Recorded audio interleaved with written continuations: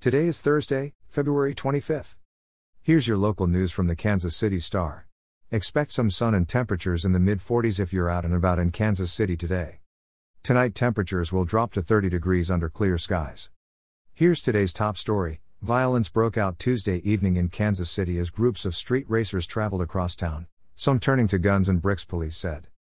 At least 2 people were shot, an officer's vehicle was damaged by gunfire, and dozens of people were ticketed as street racers tore through the city. Police officers received several calls Tuesday night, which came in from downtown to Front Street, with a few further south as well. 2 people were believed to have been wounded by gunfire during the racing. Both checked into a hospital.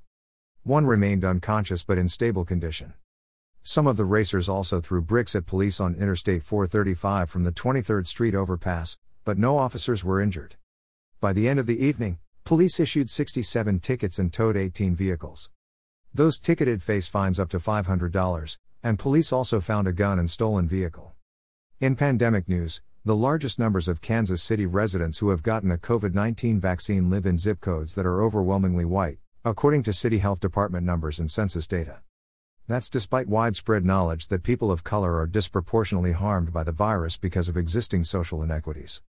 The zip code with the highest number of residents who have been vaccinated is 64114, an area that is 82% white.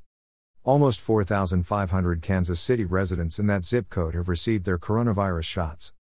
The top 8 zip codes with the largest number of people vaccinated are between 73% and 95% white.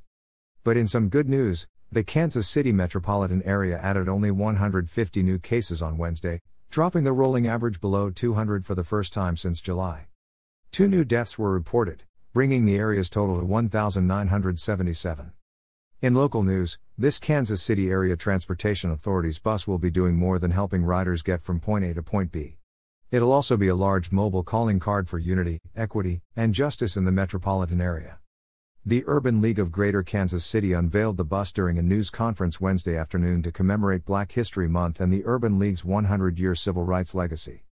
Rather than the typical blue and silver colors seen on the buses running local routes, this bus is black and has statements calling for social justice and racial equity.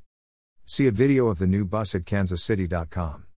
And finally this morning, in sports news, Missouri men's basketball will have to wait a little longer to wipe away the taste of its most recent loss because Saturday's game against Texas A&M has been postponed.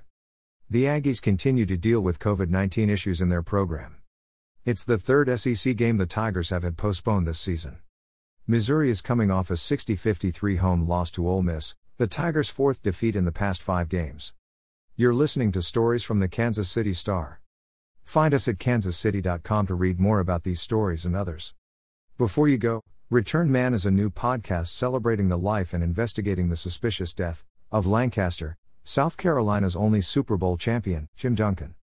From the Rock Hill Herald, find Return Man at heraldonline.com/returnman, on the iHeartRadio app, or wherever you get your podcasts.